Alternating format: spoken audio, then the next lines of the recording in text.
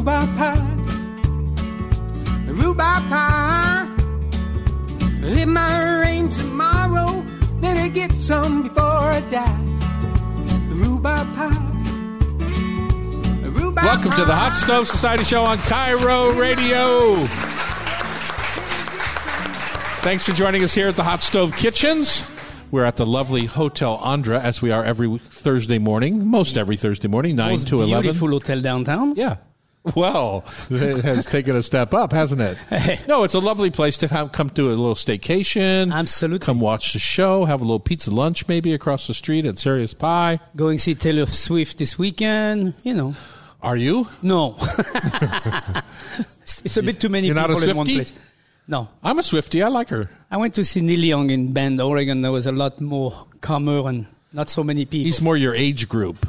What is he, 90? He's actually a lot older than me, but yes, he's around. Did you go down with Charlie and Courtney? Yeah. Oh, it was fun.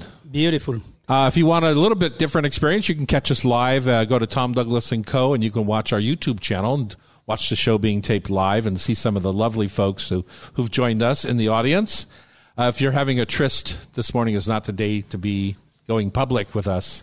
We have lots of good classes here at the Hot Stove. If you want to know about those, we have public classes, things like coconut cream pie class or pasta or paella or cocktails. Masa Masters, cocktails, or you can rent out the whole place for a private, which we do. About 50% really cool. of our business, we do team builders here. And we have one going this morning in the lobby up there at the Hot Stove lobby bar. Today's show is going to feature little delicious notes about, what's our first one, Chef? Ice Quick cream. and easy, no churn, salted caramel ice cream. No, that sounds delicious. No There is churn. I mean, no churning sounds really cool. Yeah. The thing I found about it, it's super light. It's super fluffy. So just in case you want. Cultivating fresh, we have a little partnership with Charlie's Produce. Today we're going to talk about their brand Farmers Own Organics. And they really try hard to feature the farmers around Washington that grow the products for them. And not just Washington, but they use Oregon and some California too. So Catherine Burry is here. She's the production director for many Seattle's farmers markets. Both the year-round ones and the temporary ones, kind of the summer markets. We're going to talk about what's life like at the markets these days. I went to the Ballard Market 2 Sundays ago for the first time in quite a while. Right. Because I don't love the big crowds, and that place is packed. But I went at 8:30 in the morning, front row parking, nobody was there. We went through the whole market before anyone really arrived, and then on our way back through the market, we got to shop. Yeah. It was a tremendous way to go about that. We're going to make corn pudding. And the chef, the big thing about this corn pudding is that when I read the recipe, it was like a can of creamed corn, can of corn kernels, a box of Jiffy corn mix. And sometimes a recipe strikes me as like, wow, I'd love to have a little corn pudding. But then you see the recipe, it's like, I'm never going to make that. Yeah. Well, how do you fix it? We'll talk about that. We can make a good fix to that. Yes, we can make a decent corn pudding with fresh corn. Of course, we're going to invite a couple of audience members up to play Rub with Love, Food for Thought, Tasty Trivia to wrap up our show. Today I am the producer of the show today since Pamela has moved to the Pike Place Market, and you're going to get crushed today, Chef. I don't know what to tell you. You know what? That's not going to change too much. Yeah? It's okay. You get crushed every week? May what are you saying? the best person win. That's all I'm going to say. You're so nice about it. I would just be in there like, no way, man. I do well as winning and losing. I'm not competitive that way? I don't focus just on the winning. I focus on the actual way to get there. When you were on Top Chef Masters, you tried to win? Yeah, you try to win, but losing is not... I don't lose my... My ego doesn't get involved in the losing part. I don't. Really? No. What I found when I was on Iron Chef, I went in thinking, well, it's just good media opportunity, good press, blah, blah, blah, win or lose, blah, blah, blah. It's much better to win. No, of course it is. They've played my Iron Chef episode on the Food Channel 150 times. Yeah. You know how many times I won? Once. 150 times. It is so cool. I'm 150-0. Every time you're like, oh my God. Who's going to win? I win. I remember the episode where you were in. The whole time you're like, wait, I thought Tom won. What the heck? I know, when we watched it live. Make it sound like you're not winning, and then at the end, you win. Surprise. Your taste of the week, Chef. Fish taco at your restaurant, Seatown. On really? Last Friday night, yeah. We were celebrating Bastille Day, and Campine. That's and then typical Bastille Day food, fish tacos. When in Mexico. When in the market? No, we were celebrating Bastille Day at Campine with my wife, and we were looking for a bite to eat afterwards, and we just decided to go to Seatown, and the fish tacos were delicious. But more importantly, you have a slot that was absolutely beautiful. Red cabbage, and most importantly, what I liked about it was the lightness of it and the texture of it. Yeah, it's not one of those thick mayonnaise kind of slaws. No, it was light, very light. You know why that is? You know what we use on that slaw? Lime juice and fish sauce. Yeah, no, I mean, honey. it was beautiful. Yeah. It was very summery. I mean, it was hot last Friday night. Yeah. And sitting on that terrace, just watching the people go by, I was like, it's like being in Paris. You're like just sitting here watching the people go by. That's exactly what it's like, And except, I was going to say that. Except the view is a little bit different, but the cobblestones are similar. The cobblestones are similar, but in Paris you don't necessarily get the free high that you get having lunch on the Brick Circle at the Pike Place Market. Right. Exactly. Yeah, it's free. We don't charge extra for that. you just smell different aromas. But no, it was definitely very cool. Yeah. If you haven't done it, it's a little summer trip to the market and a little stop at Seatown for fish tacos. That would be my recommendation, especially with the slaw. Hopefully they'll get done remodeling Victor Steinbruck Park soon. Yeah. Right now they have built a mountain of dirt. I know that's been there for a while now. What's going on? Well, Do they need shovels? That park is built on top of a parking garage, right? And turns out the water from the park and everything is not necessarily great for the concrete structure of the parking garage. Yeah. So they're doing a little rebuild before we have Miami West here. My taste of the week is Vera Lucano's orecchiette pasta, which I buy over at Chef Shop on Elliott. It's the only place I've seen it. It's just an all-purpose flour instead of just a heavy durum wheat. Right. Orecchiette is all-purpose flour. When it cooks up, it kind of puffs up. And I love it in the summertime because it's the perfect pasta, unlike linguine or even fettuccine. I don't like long pastas for pasta salads. Right. So it's the perfect kind of pasta for a summertime pasta because it makes a little cup or an ear. Orecchiette is literally ear. Right. And it collects your vinaigrette. Perfect with sliced green beans and little lardons of pancetta. You might have to say those two in the same sentence. Lardons being a French term and pancetta being an Italian bacon. Can I say those two at the same time? Yeah, you can. You don't freak out on me? No. Coming up, tasty, no-churn, salted caramel ice cream from Melissa Clark in the New York Times on Cairo Radio. It's the Hot Stove Society Show, 97.3 FM. Without a cake, they just sat and ate potato chips and ketchup. Big-sized French fries, how they love tomatoes. If loving you was ice cream, oh, I could be the ice cream man. If loving It's time. Yes, it's time for No Churn salted caramel ice cream right here on the Hot Stove Society Show. Welcome back. We have a lively audience today that's digging into their fresh blueberry muffin. And Chef in the Chapeau, you're sitting there. You've made plenty of ice cream in your time. Yeah, it's just not... I mean, ice cream I like, but I wouldn't say I love ice cream. Your wife loves ice cream. My wife loves ice cream. Yeah. Does she have a favorite flavor? Number one would probably be Häagen-Dazs vanilla. Häagen-Dazs vanilla. Mainly because... Brand and flavor. Yes. Yeah. Well, brand flavor because it's very specific and it's... She just loves the rich, creamy Häagen-Dazs and the true vanilla.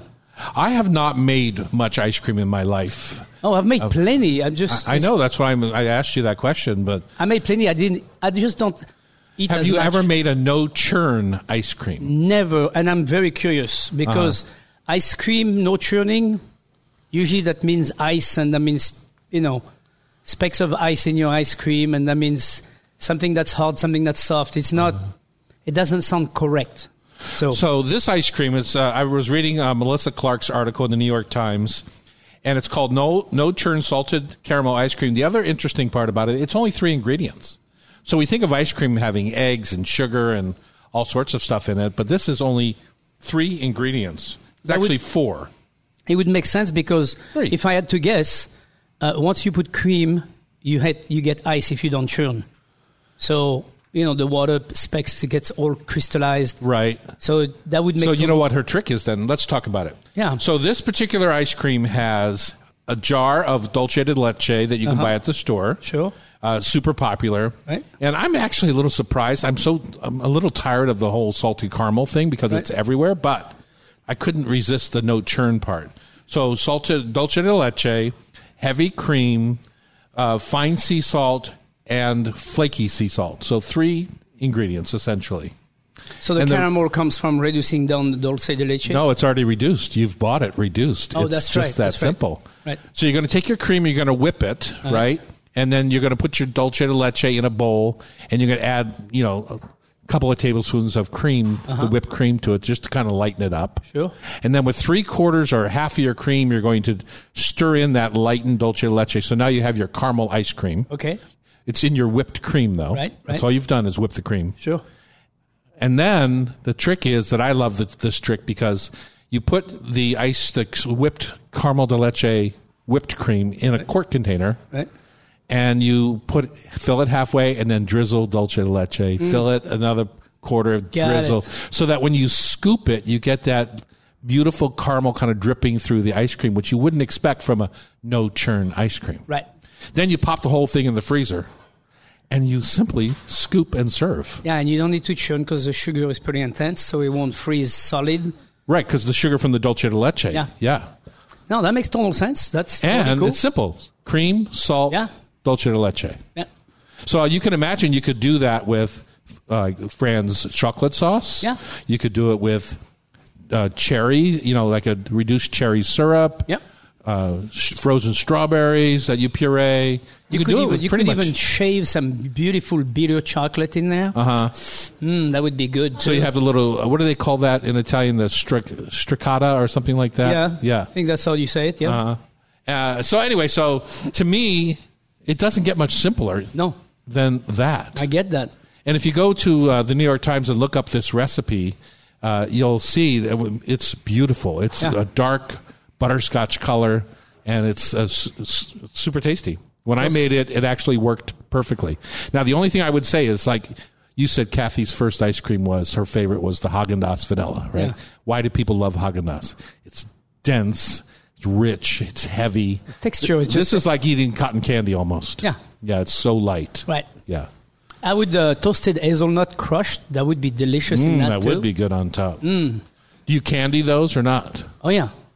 I would candy them, and I would put them, as you take it out of the freezer, I would just toss it into your ice cream in your bowl as you eat your ice cream. Ooh.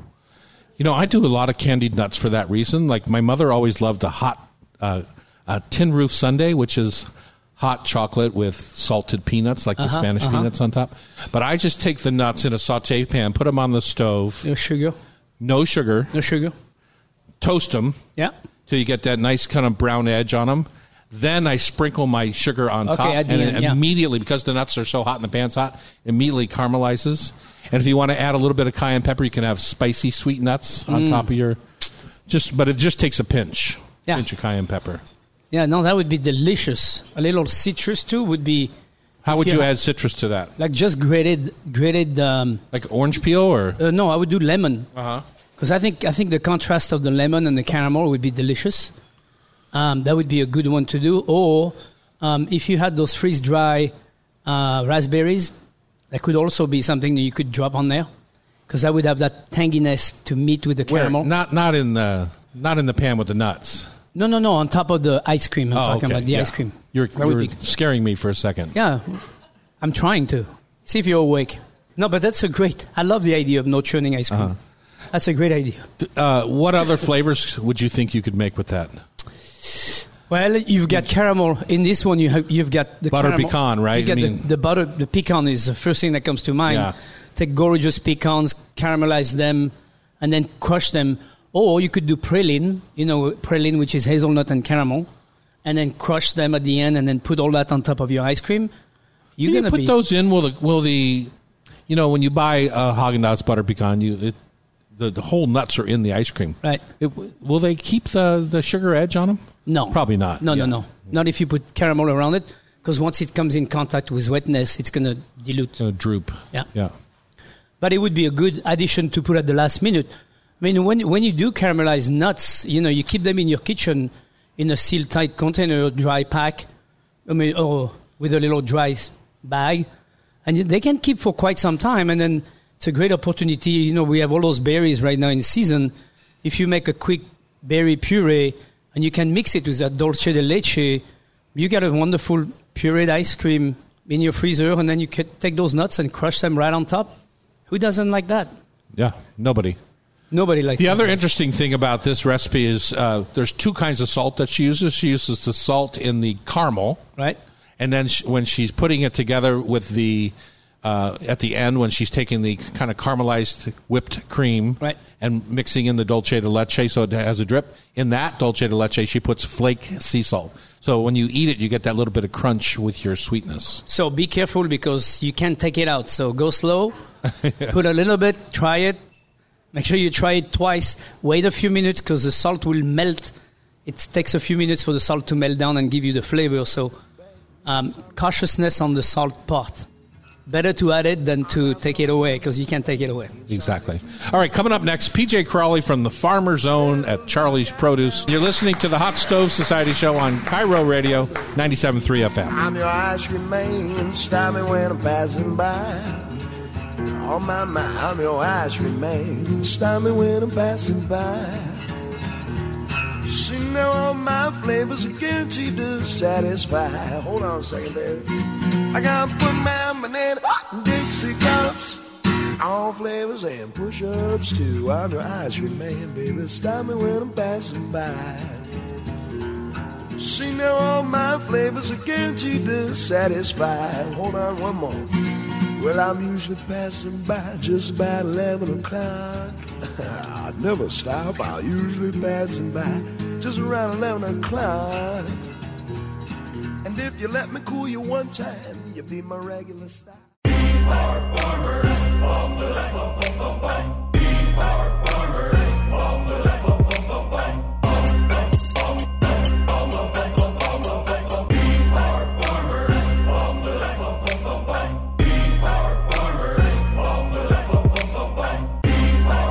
All right, we're back in the Hot Stove Kitchen on Cairo Radio. Going to continue our efforts. Sans Pamela, our producer, who's taken the job as the executive director of the Pike Place Market Senior Center and Food Bank. So we miss her terribly, but we do. We will forge on. PJ Crawley from Charlie's Produce here is here in the hot seat talking about Farmer's Own Organics and the job that you guys do, making sure that the farmers in our area have a market to bring their product to all around our city and state. So welcome to the show, PJ. Welcome. Thank you very much. Thanks for having me, chefs. And thank you also for the wonderful partnership that Charlie's has cultivated with both of your establishments over the years. I've been buying from Charlie's now for close to 40 years. So, yeah, long time.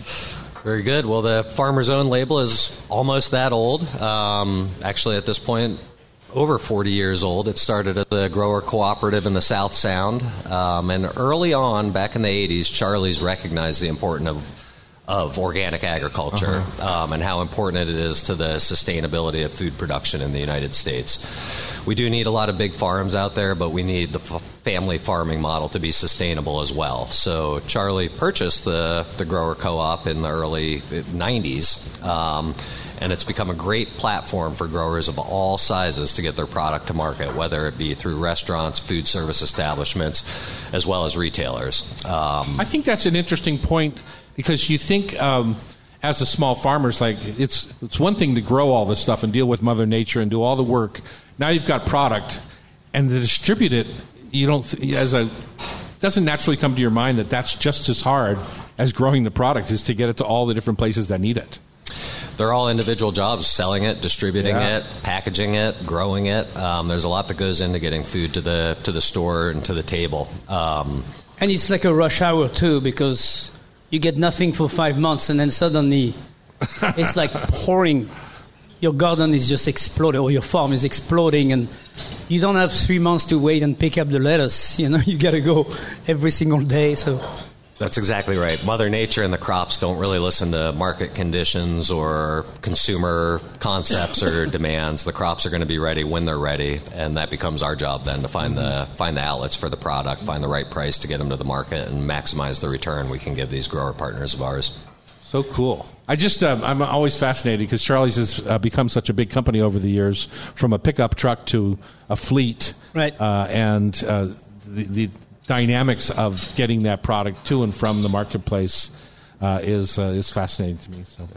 Absolutely, and as you know, we have 7 distribution centers across the West Coast, as south as Los Angeles, California, and as far north as Anchorage, Alaska. Mm-hmm. The Farmer's Own label flows through all of those distribution centers. We provide a lot of the packaging materials for the growers. That's the boxes, the twist ties, the PLU stickers. There's a great advantage to buying those in bulk. Our grower who has 10 acres and packs 150 boxes a year for us gets the same price for his materials as our grower who has 10,000 acres and packs thousands and thousands of boxes. So it gives everybody an equal platform to sell their products. It gives them equal market share. Retailers are very specific about things like UPCs on the product and the PLU sticker. That's a UPC is a price code, right? It's what scans at the register. Right. And we give all of those guys a unified code to use on their products with the label that goes to it. So it can be sold at the biggest retailer, it can be sold at the smallest retailer, all in a uniform box, all with a uniform code, all that will hit the target audience and command the same dollars and right. Get the same outlet. It's pretty cool when you think of those logistics. It's pretty amazing. I know these stores actually, they require this. This is not something that they want to have hand punched in at the register. They want to move it through. Well, you have to think of the volume part that makes things easier for everyone to have standardized, boxes and shape and everything. It standardizes it, and also it makes it recognizable for the customer standpoint of view. Now you're getting familiar with that famous head of lettuce wrapped up in that plastic box or whatever with Farmer's Own on it. You start recognizing it as a consumer, so it's very efficient. And we are very picky with our growers that pack in that Farmer's Own label for us, so they do meet that standard, and so the consumer does have that association with the label. And it takes a lot of work and education, because not every grower starts out knowing how to produce products that are going to meet our specs, that are going to meet what the consumer is expecting to see at the store, what's going to hold up and actually make it to somebody's table. So we work hand in hand with them to get them where they need to be to find the market and be successful in the long run. What are we going to find in Farmer's Own labels, under Farmer's Own labels right now that's kind of seasonal and fresh? Well, we're starting with some new exciting things. I mean, right now we are hitting the peak of season on all the row crops. That's kales, chards, lettuces, blueberries. We are in a glut right now. Oh, great man, they're so good, too. Yep, and there are blueberries all over the place. That's a great Farmer's Own item for us. This week, we will be starting with sweet corn out of Eastern Washington, our first year packing Farmer's Own sweet corn in Eastern Washington. Previously, it's always been Western Washington in August, late August even. So we'll get an early start this year, as well as Walla Walla sweet onions, our first year packing those in Farmer's Own. To my knowledge, it's the only organic Walla Walla sweet onion that will be out on the market this year. Quite an exciting new commodity for us. Celery will be around in a month or so, another new commodity in Farmer's Own. Doesn't Eastern Washington present some problems, though, with picking because of the heat? Do you have to do the hydro-cooling and all of that work? Yes, and it's an earlier season, too. So while it presents challenges, it also presents opportunities. We're already done with the leafy greens in Eastern Washington. Right. That would be kales and chards, lettuces, because it is too hot out there at this time of year. Those products will bolt and go to seed. Everything starts bolting and... Correct. But it gives us a great opportunity in May and June. We're able to have farmers that can grow those crops in May and June and be ahead of the Western Washington crops and still be a local product. Mm-hmm. And then they get another crop out of that soil in the fall. They're growing squash and pumpkins and things like onions, potatoes for us in the fall. So we're able to get multiple crops out of Eastern Washington to really give a farmer the most bang for their buck on their land. It's very cool that we have a state where you can divide and conquer for a longer period just because one side is warmer than the other. It's very, very cool on your part. Very true, yeah. And no different with blueberries. We started in Eastern Washington on the blueberries, and then moved to Western Washington as the heat and the climate dictates. So opportunities on both sides of the state. We are in Oregon as well, as discussed. We do a lot of potatoes and onions in the Northwest, but oftentimes there's a gap in organic potatoes and onions in the summertime when the storage crop just won't hold up and make it to market anymore, and the new crop's not ready, at which point we do have partners in California that pack for us as well. Sweet potatoes are an item that's California year-round. We are working with a couple Northwest growers on some trials of farmers-owned sweet potatoes in the Northwest. It will be a short season on those, but it may be a first time ever for an organic sweet potato or yam out of the Northwest in the coming years. So I've never grown sweet potato. Is it because it's a longer time? It takes longer to grow sweet potato? Correct. And they need an early start, and our cold winters don't really allow us to get the early start on them. Well, I'll tell you what about sweet potatoes at our farm. The rock chucks love them. Yeah. They and apparently they're delicious because they ate every bit of them. Yeah. I'd like to talk about another part of the Farmer's Own program that directly impacts the culinary world. A portion of the program is what we call IDP. It's imperfectly delicious produce. Those items are an outlet for farmers. Let's call them number 2 products that are, cosmetically not fit for a retail shelf, might be misshapen, but taste just as good as the number 1 product. And we really target restaurants, institutions with that type of product. It gives the institution a value where they're not paying for the top-of-the-line product that is made for retailers, but it also gives the farm an outlet for the product that wouldn't necessarily make it that way. And it's something we're looking to grow and looking to find more partners to really tell the story about eliminating food waste with that program. Well, and let's be clear, number 1 and number 2 is all about looks. It's not about taste. Right. So we love the number 2 stuff because quality. Often it's riper and ready to go. Yeah. I've got to cut you off there, PJ, but it's been fun having you. Thank you so much. Thank you very much. Come back again, anytime, and we can keep track of Farmer's Own and what's going on at Charlie's Produce. We'd love that. Up next, Catherine Burry of the Seattle Neighborhoods Farmers Markets. You're listening to us on Cairo Radio. It's the Hot Stove Society Show, 97.3 FM. I was talking to an Eskimo, said he was open for a fall of snow. When up off the sea line, ready to go. Let's go, let's go, let's go, let's go. Down to Junior's farm, we're on a little low life, high life, let's go. Take me down to Junior's farm. Take me down, Jimmy.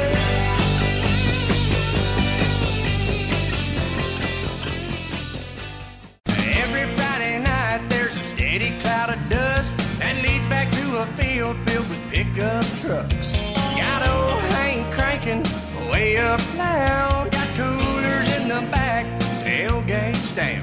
There's a big fire burning, but don't be alarmed. It's just country boys and girls getting down on the farm.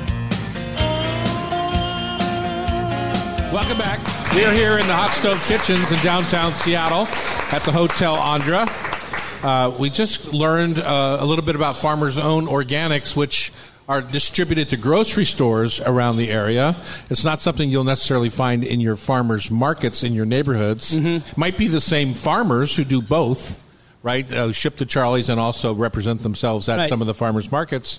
So we thought we would tack on to PJ Cawley's thoughts on that and invite Catherine Burry of the Seattle Neighborhood Farmers Markets to our kitchens to talk about what's happening on a smaller scale.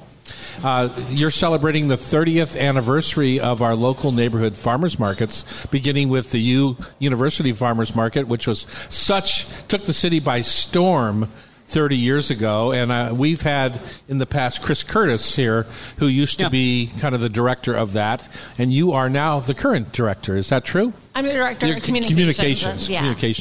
So, Chef Terry, you were surprised that it's only been 30 years. Yeah, it feels like it was. Because they feel so natural, right? I know, and it feels like it should be longer than that, but I guess maybe not. Well, that's what a lot of people think. I mean, can you imagine our city without farmers markets? Like being able to go to your neighborhood market and like just be able to get what's in season. And it's like imagining Paris or Florence or wherever you go in Europe without a farmers market. It's part of the best part about going. Right, exactly. You get what's seasonal. You get to Yeah, experience that in your neighborhood and get to know your farmers. Right. Yeah. So it's been going 30 years. How's it changed over the 30 years? Well, you know, Chris, you mentioned Chris Curtis. She's done, when she was, she's like the founder of the U District Market, and she really did some interesting advocacy work when, you know, she started, you know, believe it or not, like things like fish and eggs weren't able to be sold at markets, so she had to, you know, advocate for that and work with local government officials, and then later beer and wine. I think it was 2003 where that actually was allowed to sell in the markets. And it's funny, we take it just for granted. We see it in the markets all the time now, and we don't realize that was actually something that someone actually had to, you know, advocate for and like bring to it. And the idea of going to some of the farmers markets is that, you know, you can make it a shopping experience. You know, I mean, some people will just come and, you know, buy a scone or something, but a lot of people will buy their, you know, weekly produce. You can get pasta, meat, wine, beer, egg, cheese, and you can make your, you know, weekly shopping trip out of going to the market. Yeah, you see quite a few people with 2 bags, not just exactly. one little croissant or something. It's like you see them with a croissant and coffee, and then the next thing you know, they got 2 bags on each side, like super filled. And because I mean, it's hard to resist when you go through the farmers market. I know that if I go with an idea of buying 3 things, I come up with 10. Yeah, and then you end up, by the time you get home, you have cherry sauce or raspberry sauce rather than raspberries. Exactly. They've been beaten around the bush so much, walking up and down. Well, and there's hot food vendors too, so sometimes something just smells good, and then you have a tamale. So you guys also take on sort of culinary education too at the markets, right? Yeah, because there's so much difference in produce. Yeah, so one of the, you know, you mentioned that one of the lovely things about coming to the markets is being able to eat seasonally. And one of the things the market offers are some tasting. So, like this month, it's been cherries. You know, there's different varieties. You know, sometimes people will just know the Bing or Rainier, and like there's different varieties. And so you can come taste, talk to the farmers. Next month, it'll be zucchini, your favorite. And then in September, you know, there'll be some apple tasting. And I think a lot of people just are surprised sometimes, like the variety of different kinds of produce that are offered. And then just, you know, being able to ask questions. Like, you know, how would you cook with this? Or, you know, what would you use it for, kind of thing. And there's really simple details that make a big difference. So, for example, cherries. Now is cherry time, but if you like a cherry with snap, a good acid, you know, it has to be picked at a certain time of the day, right? Or hydro-cooled or something. You get a big, fat Bing cherry, you bite into it, and it's a pile of mush. It's picked hot. You know, it wasn't stored properly. And these are the kind of things you can find out through education at the markets. Oh, yeah, most definitely. And you know, like you mentioned, I think people know Bing and Rainier, but there's also the sour cherry. And you're going to want to cook with that, right? You're not going to want to just put that on your table, or it might be a bit of a surprise. So being able to ask some questions like that is just like a great opportunity. Or even how to store your, you know. I don't know if you still do, but I've done many times cooking demos on Saturday at U District or other farmers market. Yes, come back. We want you. That's not what I was saying. I'm just saying. I hope you still are doing it. We do. The young people need to do that now. Yeah, we definitely do. we do that and give opportunity. You know, how to use. You know, we just had one recently of like, you know, summer salads and things like that. Right. So you work with the year-round markets, which are the U District, the West Seattle, and the Capitol Hill market, but you also have seasonal markets like Columbia City, Lake City, Finney, Magnolia. Where do you find all the farmers? I mean, because sometimes I talk to people that can't get into the markets because there's a waiting list for vendors. Right. Well, you know, I think the farmers market community is really supportive of each other.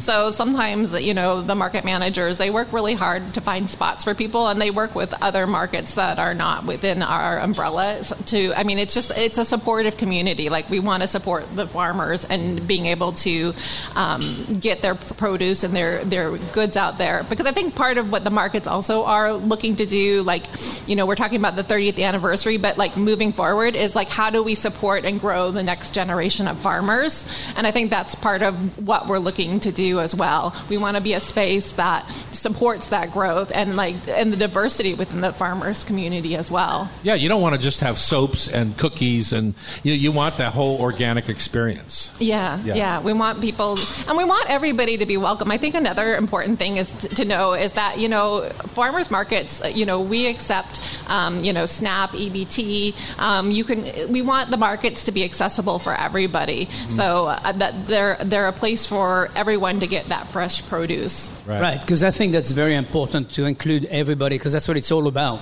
Right. To have a neighborhood farmers market is not just for people with $100 bills. I mean, it should be for everyone to be able to access it and buy good eggs and good vegetables and so on and so forth. So it's cool. My last experience, I got properly shamed because I forgot my bags. And so I would ask for a bag for something, and they just looked at me like, no, we don't do bags. It was just because you're supposed to go prepared with your reusable bags and blah, blah, blah. So don't forget your bags. Right. Well, you're still a good person. I'm still a good person.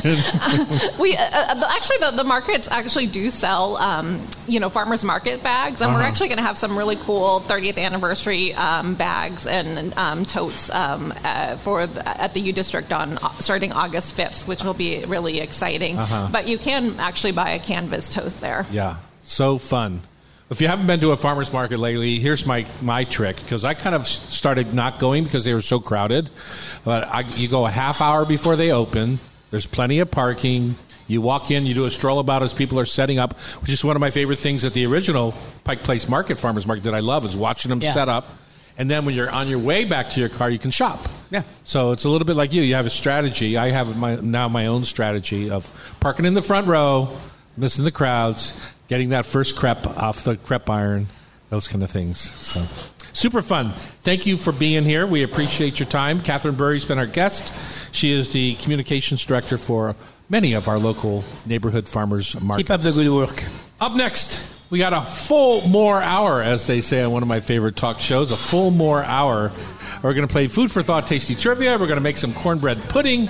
And we'll use the whole chicken when making summertime chicken on Cairo Radio. It's the Hot Stove Society Show 97.3 FM. Stay with us.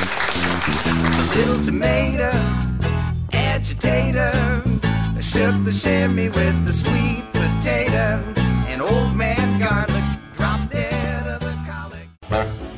Beans and cornbread, beans and cornbread, beans and cornbread.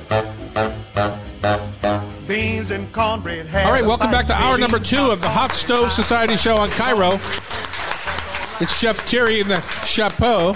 And Tom Douglas at the helm. Chapeau. At the helm. At the helm.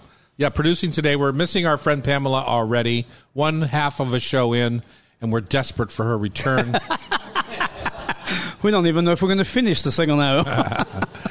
We got another hour of deliciousness coming your way. As you know, our motto is deliciousness served with graciousness at our restaurants. And I am trying to be very gracious today because Pamela is gracious. Oh, yeah. Yeah. She put the grace much in more our word. so, yeah, much more so than I've ever been. Anyway, she's off to the Pike Place Market.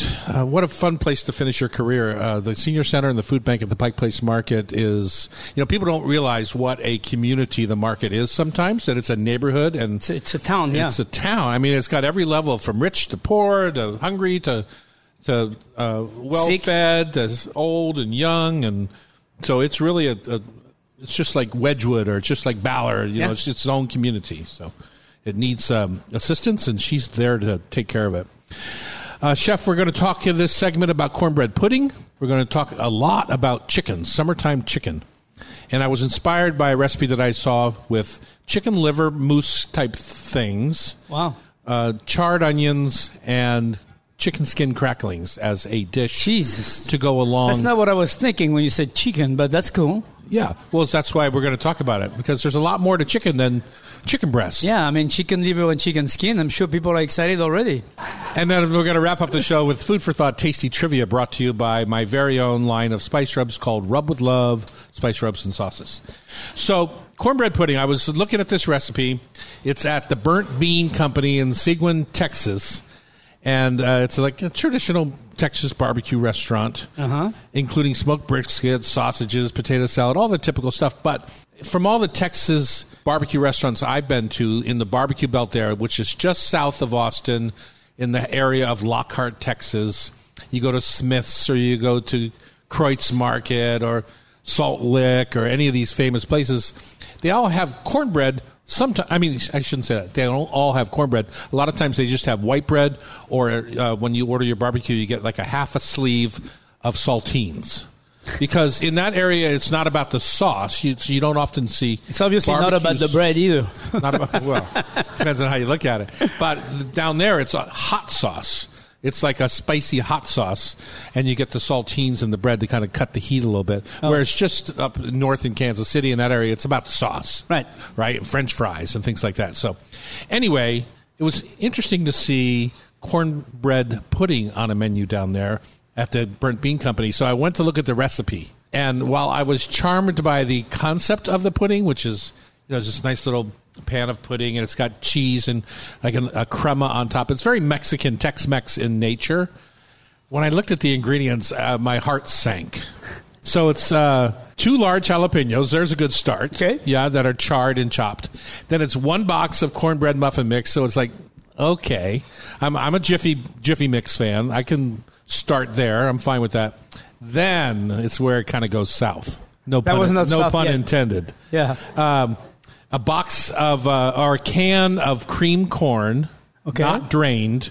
Not drained, which makes sense. You know, creamed corn, it's got the crema. Sure, it's like a can of whole kernel corn, rinsed, and thankfully it had a little butter and not oleo in it.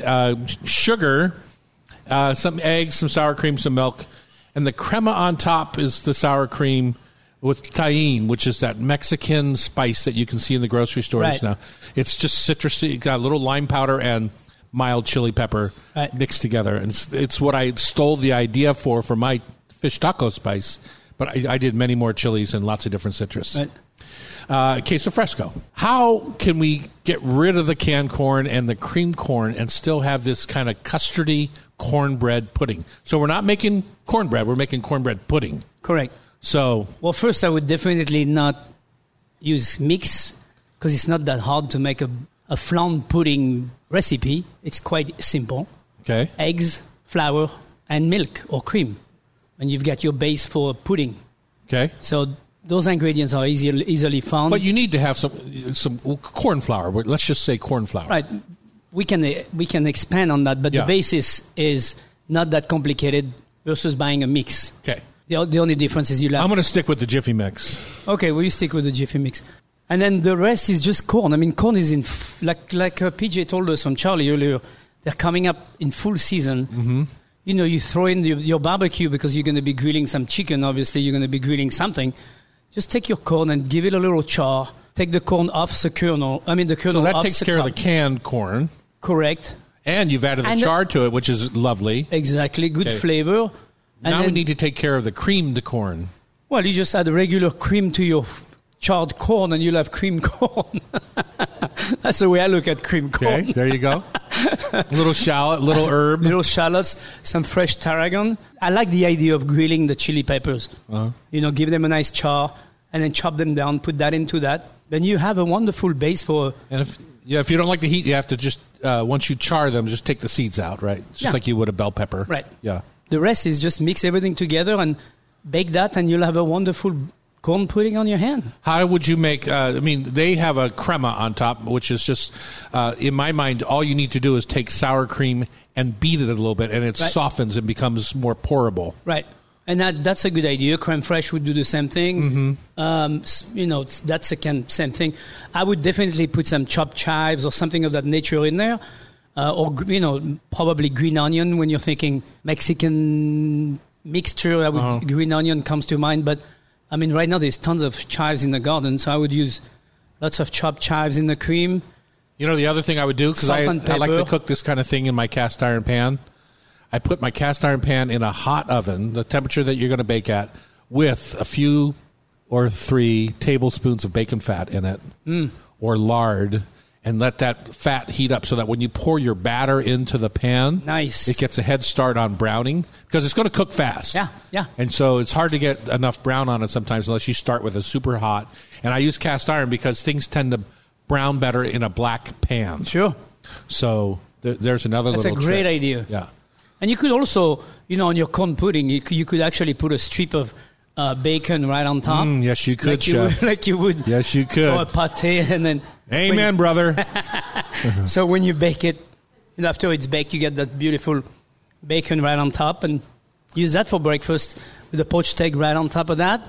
Sounds lovely. Who says no to that? Who sounds lovely? And here's the thing. When you think about preserving vegetables this summer, do what Chef said, which is take your corn, buy a couple of extra ears, maybe 3 or 4, put it on the grill when you're grilling something else, get a nice char on it, then simply take the kernels off and freeze them in pint containers so that it's ready in your freezer, this charred, smoky corn, whenever you're making cornbread. Right. You don't have to think about... you can even use that if you're making a salsa and you just take the corn out of the freezer and you put them in your salsa. They'll thaw out in just 3 minutes. They'll be thawed out and they'll be adding to your salsa. So it's a great addition if you're doing tacos. What you said, Chef. More flavor. We're on the same page. Yeah. We've been doing this show for close to 25 years.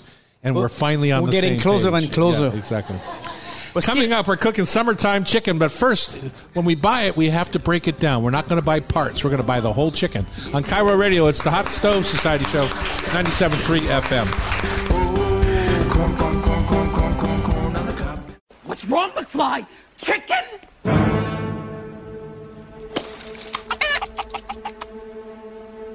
What did you call me, Griff? Chicken! McFly!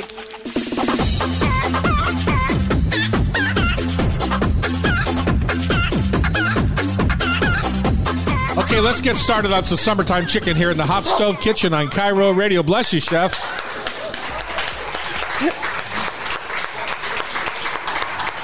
People are all sated from their delicious breakfast, and they're thinking about what they want for lunch and for dinner, and it's hot outside. We're thinking chicken, Chef. We're thinking light the barbecue in the morning so you can cook in the morning before the sun comes really hard and Really? beating. Are we thinking that? No, I'm just saying it's an idea. Okay. When it gets past 85 in this town, we start cooking very fast. So there's one thing for sure. You don't want to make bread pudding at 4 o'clock in the afternoon and turn on the oven. Not in my house, man. No. We are full Western exposure. Yeah. It gets cooking in there. So let's talk about chicken. I did a pop-up last week at the dock over in Ballard, at our building in Ballard, of huli huli chicken, which is basically huli huli means turning chicken. And if you go to Hawaii, you see this kind of chicken in parking lots on these trailers that are chain-driven rotisseries, basically. And the chicken is pretty simple. It's just half chickens, and they are wired on, and then they are basically marinated in huli huli sauce, which is soy sauce and mirin and sometimes green onion or ginger or something like that. So I made my own marinade, did all that kind of stuff. It was really good. And it just reminded me, I often think I don't think of chicken as my first go-to meal.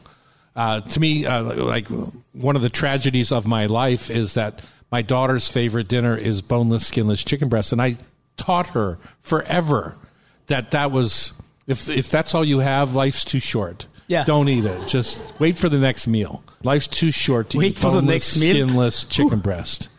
No, I agree. Anyway, so here I am. I'm making chicken. We sold out like crazy. And I started thinking about chicken because I just don't eat it very much. And when I went to the store to think about the chicken, there's all the parts of the chicken.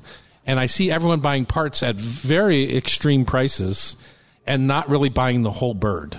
So let's do chicken twice in 2 segments. The first segment, let's talk about buying the whole bird, what you kind of get inside, how you break it down, and then on this, some ideas on what we're going to do with the parts. And then in the second segment, let's talk about those kind of recipes, what we're going to accomplish with these parts that we've broken down. Yeah, so Are I you would up for say, that? Yes, and I do chicken much more than you do, apparently, because I probably do at least 2 chicken a month, whole. That doesn't seem like that much, Chef. Maybe 3. No, at least, no, I mean, I do. At least it's something that I like to have around. Roasting a whole chicken is the easiest thing in the world. And once you get a whole chicken, especially between my wife and I, that's like 4 meals down the line we're looking at. We're still eating the chicken. And then I keep all the bones. We keep everything, all the bones, put everything in the bag in the freezer. And once I got enough bones, I make a stock. I have probably 10 quarts of chicken stock in my freezer right now. Okay, so let's go back to the beginning. You've kind of jumped ahead of me here. Sure. We're at the grocery store. We're trying to buy a chicken. What are you looking for? Whole, plump, and possibly... So 3 pounds, plump being 3 pounds? Yeah, I weigh much more than that. And I'm 3 plus. Yeah, 3 plus, okay? Yeah. So you go from 3 to 300. So you want a pretty big bird. Yeah, pretty big bird. But I like to. What's the problem with buying a scrawny bird? Well, the scrawny bird. There's First of all, it's just another bird that's not grown as much. Yeah. By having a bird that's a little bit bigger, first of all, I get more meat for my chicken and meat to bone, right? Is that meat to bone ratio? It's easier for me to have that in the fridge because it will last longer. Mm-hmm. I mean, just the breast alone is probably going to be a pound. So you're looking at at least a couple meals between two people, especially because I don't need to eat a lot of it. So it goes well. I always look for a bird. I am not necessarily organic, but I am more free range. Right. Sometimes they go together and sometimes not. I want a bird that has all the trimmings inside of it. Correct. I want the gizzards. I want the heart. I want the liver, the neck, blah, blah, blah. Same here. Okay. Yeah. I like to have, it's nice to have, this is why we don't buy chicken breast with no feathers and no skin and no nothing. It's like, you don't even know if it's a chicken anymore. Where does it come from? Could be a trout. It could be anything. I mean, it could be something disguised as a chicken breast. That's why you buy the whole chicken, so at least you know it's a chicken. And once you get the parts in it, that was definitely a chicken because the parts are in it. So that's that. And also taking those parts, the neck usually end up in the stock, and then the liver and the heart and the gizzard usually end up in the bag in the freezer. And once I have enough, I start making something with it. I don't normally do it every single time because one liver doesn't go very far. Right. And I wait till I have a few, and then I can make a little liver mousse. And the liver mousse is the simplest thing in the world to do. You take your liver, you blend it in a food processor. That's the next segment, Chef. We're breaking down the chicken right now.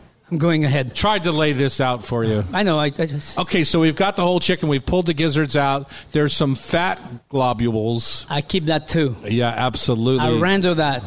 Okay. Because I'm going to be using that in a cup. In the next segment. Yes. And so we got the fat globules, we got the liver separate, the gizzard separate, the neck separate. How are you breaking down your bird into parts, but to get the most out of it? 8 parts is usually what I do. So you cut the chicken in half. So do you go through the breastbone? Yes. And then do you take out the backbone while you're doing that? So the way I do it for the back is I cut on both sides of the back line. Mm-hmm. So I keep that backbone. Right through the rib cage, basically. Right. Yeah. I keep the backbone in the freezer bag again, and I use that for my stock later on. Okay. So I got 2 halves of chicken. The legs are usually cut in thighs and leg. Uh-huh. So 2 pieces out of that quarter. The breast is 1, cut in half from the biggest part. So what I do is because the breast goes from thick to thin, so I try to cut about 2/3 into it, keep the smaller part as one part, and then the bigger part, the thicker part, as another piece. And I tend to go 10s, right? Because I tend to take the wings off and separate them, and often cut the breast into 2 pieces. Yeah, and I do too, so that makes 10. You're right. Yeah. Doesn't make 8. What did you say, Chef? You're right. Oh, okay. Boy, long time I've been doing this show. Never heard that before. So now we've got our all 10 pieces. Yeah. We've got everything else. Anything else you're going to get out of that bag? I can't really think of anything. No. That you're going to. I think that's good if you've got the parts in the freezer and the fat on the counter. You're doing good so far. The only thing I would say is if you don't cut your chicken down where you're like through the breastbone and then on both sides of the back, if you're just taking the whole back out, right, you tend to lose the oyster of the chicken. Yeah, which is that little kind of oval piece of dark meat. It's a chef's tucked piece. into. It's really a chef treat, isn't it? It's tucked into the back joint there, and right.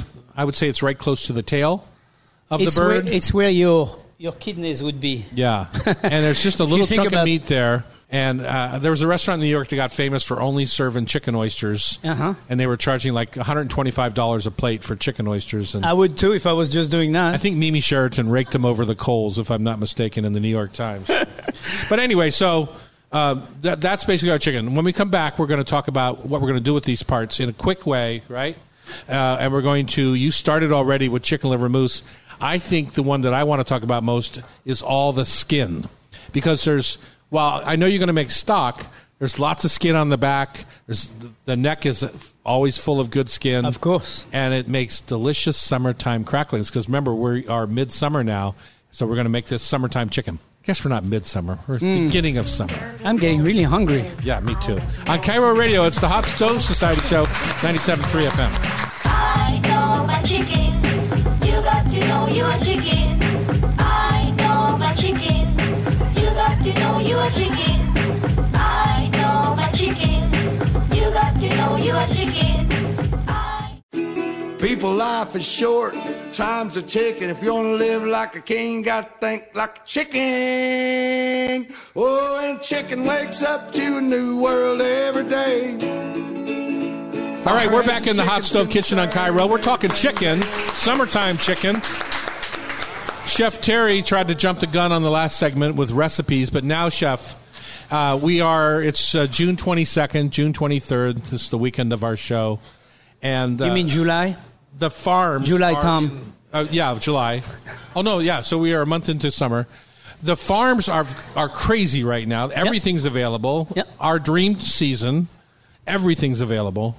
What are you going to do? We've got chicken parts from our last segment. We've got the liver, the gizzards, the neck, the backbone, the chicken oysters, the breasts, the wings, the thighs, the legs. What are we going to and the fat globules? What are those? I know there's probably a proper name for that. Well, it's just fat. Just fat. Yeah. Yeah. Chicken fat. Yeah. Nothing wrong with that. The easiest spot for the chicken fat is you put it in a pot on the fire, low heat, and you walk away and come back once every 10, 15 minutes and then twirl it around a little bit. That's all you have to do. This fat will melt down to nothing after about an hour or more. I'm going to one-up you here, Chef. In that pan, I'm also going to put chunks of chicken skin in there. So while it's rendering, you're making chicken cracklings. Okay, good. Okay? That's a very good point. That's a good way to use up all that skin, and it's very delicious. Yeah. The chicken crackling is so delicious. And there's that famous kind of Indonesian chicken, which is kind of a poached chicken, either soy sauce or not soy sauce, and it's served with chicken rice. And a lot of times the chicken fat and cracklings are used in the chicken rice. You get a big scoop of the rice and that nice poached chicken on top. Yeah. I think it's called Hainan chicken, something like that. Yeah. Good. Delicious. Okay. Sounds delicious. So we've got cracklings made, and we could use those in many different ways. Right, and the good thing about the chicken fat is once it's all rendered out and it's all fat, you take that, you strain it, you put it in a cup on your counter, and every time you want to sear something, this is the best fat to use because it will be able to take the high heat without burning off, and you will get some gorgeous searing and some good flavor. If you have a lot of it, it's a great way to cook potatoes in. Yeah. Oh, chicken man. fat, duck fat. Chicken I fat, personally duck prefer fat. to leave it in the fridge. Just my own thing. Yeah, I don't leave it in the fridge only because I use it within a couple of weeks, and a couple of weeks outside, once it's been cooked that much down, is perfectly fine for me. So. Okay, let's jump into the livers and the gizzards. So the liver, I've accumulated a few livers, like I said before, in the freezer. I keep putting them in. Once I get about a half a pound of liver, what I do is I take the liver, I put it in the food processor, I blend the heck out of it, and I take the same amount in weight of the liver in butter, and I put in a pan and melt down. Not hot boiling melt down, but just liquid, right? Clarified butter. And then I pour it over those liver on the food processor. Wait a second, we're still raw, right? We're still raw. The livers are raw. The butter is room temp, melted liquid, and you pour that over your liver.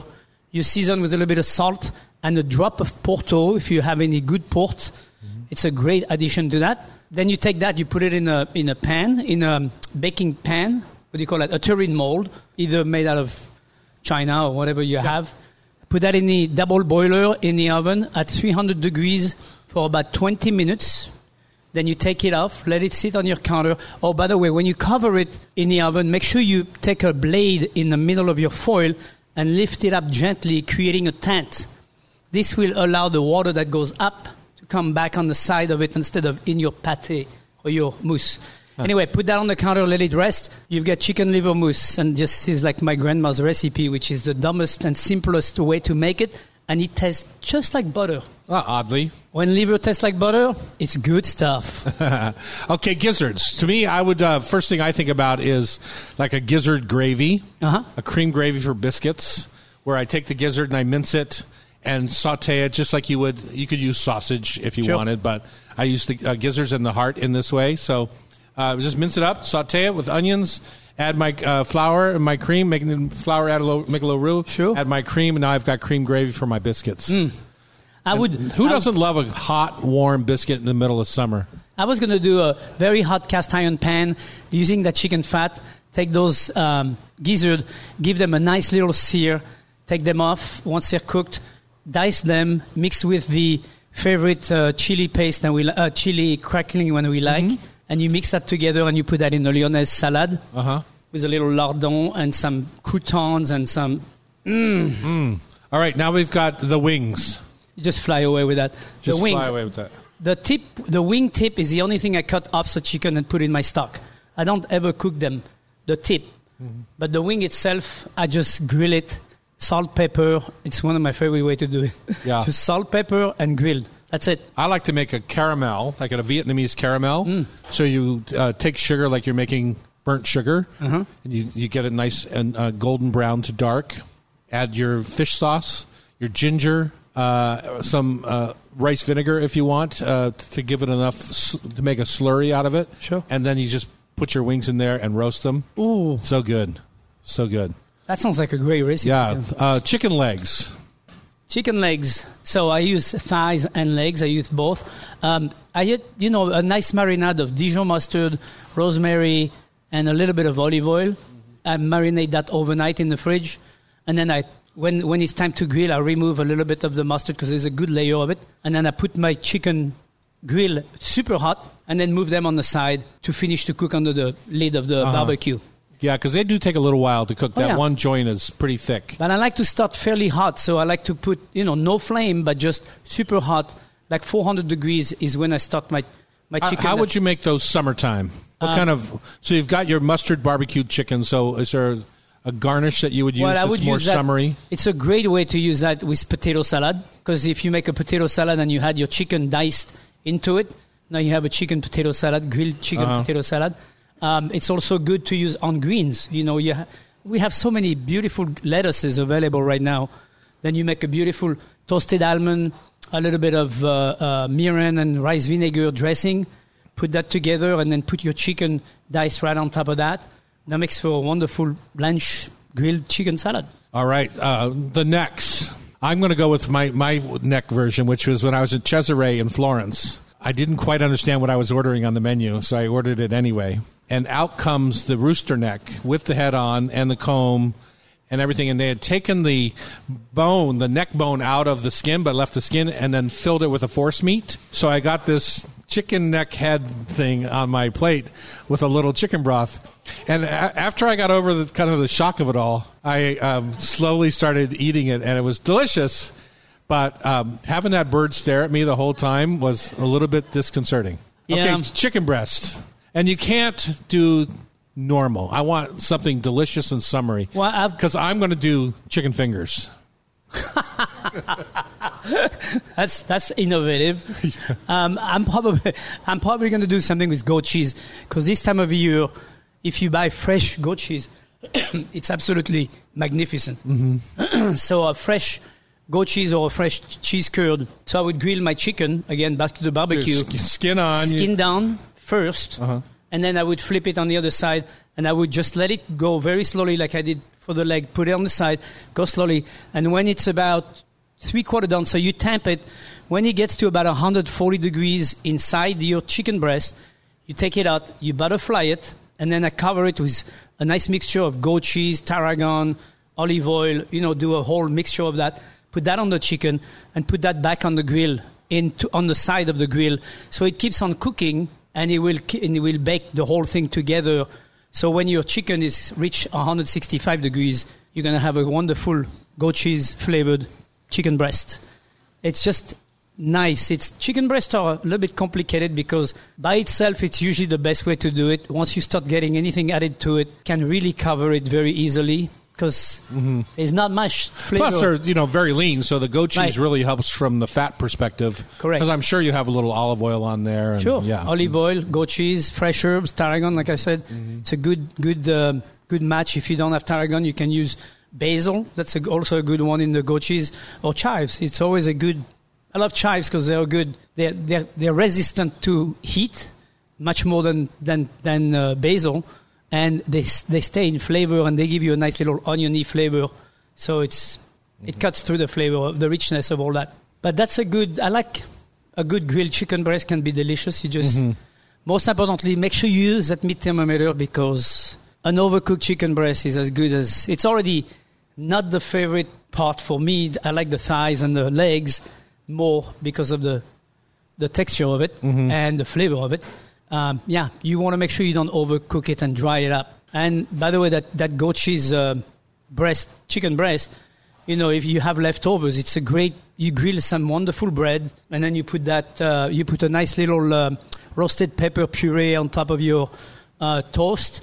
You put that chicken breast goat cheese on top. What else do you want from life? Oh, a glass of Sauvignon Blanc. So you took up all my time too, Chef. Thank you for that.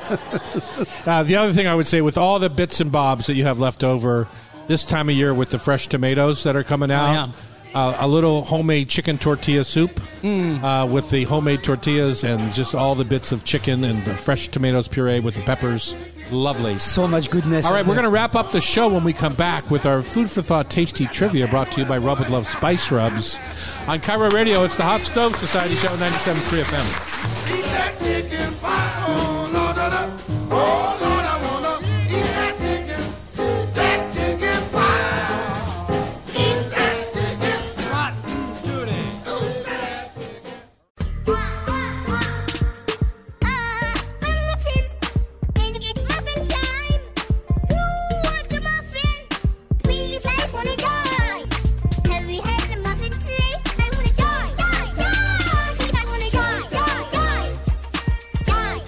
Do And we're back for the last segment of the day. It's Food for Thought Tasty Trivia brought to you by Rub with Love Spice Rubs and Sauces. This week's tasty combo was on my Huli Huli chicken out of the dock, which we used our ginger pineapple teriyaki to finish. We used soy sauce for the marinade with fresh ginger and lemongrass and all that kind of stuff. And then at the end, I used my Tokyo rub, which is kind of a mild chili with seaweed and sesame to kind of give it a dry spice rub at the end. So that was our Huli Huli chicken. You can find our rubs and sauces in over 5,000 retail locations around our lovely country and, of course, Canada. So let's play. How do we play the game? The rules of the game are I'm going to ask 5 questions of each of you. We have 2 audience members that are joining us today. Robin from and your family is here from, you said, from Wisconsin? I'm Mary Jo. Oh, I'm sorry, Mary Jo from Wisconsin. And Robin is here from Queen Anne. That's right. So, and she, of course, Chef in the Chapeau is our third contestant. Yeah. And I, for the first time, Chef, I'm going to ask the questions. I can't wait. You're screwed. I'm definitely screwed. Yeah, that's so okay. Chef is going to go first so that everyone knows how to play the game. The winner gets to shop in our gift shop for 3 spice rubs for free today. So there's big stuff on the line going on right now. This is very important. I would suggest our summer pop-up, which is our all-star rub. Are you ready, set, team? I'm ready. Yep. All right. From the producer's desk, here first we go. question. We need Pam because she just giggles her whole way through this. What food, Chef, is on the Scoville scale used to measure spiciness? Chili pepper, is that what you want to do? Yes, you are correct. Yeah. Nice job. Okay, I got the first one right. Whew, I'm on the board. All right, there's a delicious ingredient in our lives that comes from the Ivory Coast and Ghana. They produce over 50% of it, the world's supply. Chocolate? Chocolate. Wow, you were so fast. It's cacao, actually. Yeah, well, excuse me, chocolate is made with what? I Cacao. understand, but they don't necessarily make the chocolate. No, okay, that's true. You're right. You actually are very right. Yeah. In the 21st century, they retired the phrase, "It's finger-licking good." It had been the slogan for over 50 years. What restaurant chain was finger-licking good? It's got to be Kentucky Fried Chicken. Yes, indeed, Chef. 3 for 3. I've only been there once with you. Yeah, I know. It was a change in your life, wasn't it? It was. Yeah. I was surprised how delicious it was. One of Andy Warhol's most famous artworks is a set of 32 canvases, each bearing an image of a red and white soup can. Campbell tomato soup. Campbell's 4. And I actually 4. had the pleasure to see the original in really? One of our local person in Hunts Point. He had it in his house. And I actually saw it there. The original? The original. It would be worth like $50 million. Maybe more. That wasn't the only thing he had. How about that? I do know some people. All right, this one's gonna get you, Chef. Okay. The Reinheitsgebot is a series of regulations on the production of beer? In Germany. In what? Very nice, Chef. Oh, he's surprised. 5 out of 5. He wants to take you guys down today. Ha! Ladies, okay, Mary Jo good luck. or Robin, who wants to go first? Mary Jo. I'll go next. Okay, Mary Jo's going to go She came next. all the way from Wisconsin. She deserves. Oh, my family did. I live here. Oh, yeah. Okay. This is a hard one, I think. Oh. Outside of its home city, the St. Louis Bread Company is more popularly known as what chain restaurant? I'll give you a hint. It begins with a P. Oh, P. Well, it wouldn't be Panera Bread. Exactly. Way to go. Panera Bread. Beautiful. Talk right into that microphone Thank for me. you for the clue. Hey, Mary Jo. Get very close to the mic. Yeah. Mary Jo, Humpty Dumpty sat on the wall, and, he had a great fall, and all the king's horses and all the king's men couldn't put Humpty in its place again. The famous Humpty Dumpty character has appeared for centuries.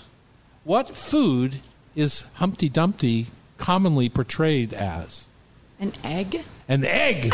That's why he cracked. Nice job. 2 for 2. Found on many types of sushi, nori is the Japanese name for the edible species in the red algae genus Pyropia. Frequently used in the format of dried sheets. What is the English term for this edible ingredient? Seaweed. Nice Seaweed, job. yes. You guys are killing me. I'm supposed to be the mean producer right now, giving you You're doing great, Tom. questions you can't answer. Lox is a fillet of the brined version of what type of sea critter? We're looking for specific sea critter. So I can't just say salmon. That's very specific. It's not cod. It was salmon. Congratulations. Yeah. Oh, I was thinking it had to be salmon. 4 for 4. My God, she's Catching up kicking to it. Chef Terry. Uh-oh. Although it expanded to grapefruit growers in 1976, the cooperative Ocean Spray has primarily focused on what other fruit through its existence? Cranberries? Cranberries. Yes. We're over in the on the east side where my farm is. They do a lot of Concord grapes for Ocean Spray over there. I would for like that Welch's. Would you? Oh, I would You're not love a cranberry Concord person? Grapes. No, Concord grapes I love. Really? Ooh. Well, our whole valley smells like that in about a month. Okay. Robin, you could be in trouble. Robin, there is no challenge going on. Somebody's got to lose, You could be in trouble. Right now, Mary Jo has the shopping trip locked up. The pressure's on. What distilled alcohol spirit has an English name derived from the diminutive form of the Slavic word for water? In essence, this means the word can be interpreted as little water, which makes some sense, as the beverage is said to originate from Poland or Russia. Vodka? Nice. How'd you figure that out? Poland or Russia, right? Probably, yeah. Yeah. Nice. Okay. Dang. That was actually not too hard. Yeah. No. Really? Yeah. Starting easy on me. Seemed hard today. It's going to get harder. Yeah. Dramatically different from today's sweet fruit associated with summertime, what large fruit was cultivated for hundreds of years simply for hydration purposes? Watermelon? Nice job. Nice job. Wow. 3 for 3. I personally like watermelon margaritas. Me too. Yeah. Yeah. What is the common name for the food that is technically steamed balls of crushed Durham wheat semolina? It originated as a Maghrebi dish served with a stew spoon, and it has been a repetitive sea name. Think of Morocco. Couscous. Yes. Repetitive sea name. Nice job. Nice job. I don't know that we've ever had a perfect round. No, we've never had 5 of everybody, so. So now the pressure's really on Robin. As of 2019, what food brand offers different filters on its website for Chunky, Chunky Max, Slow Kettle Style, or Kid Fun soups? It's a chunky soup? You don't ever have chunky soup? Well, not Campbell's. Okay, if it's not, then you lose. Oh, really?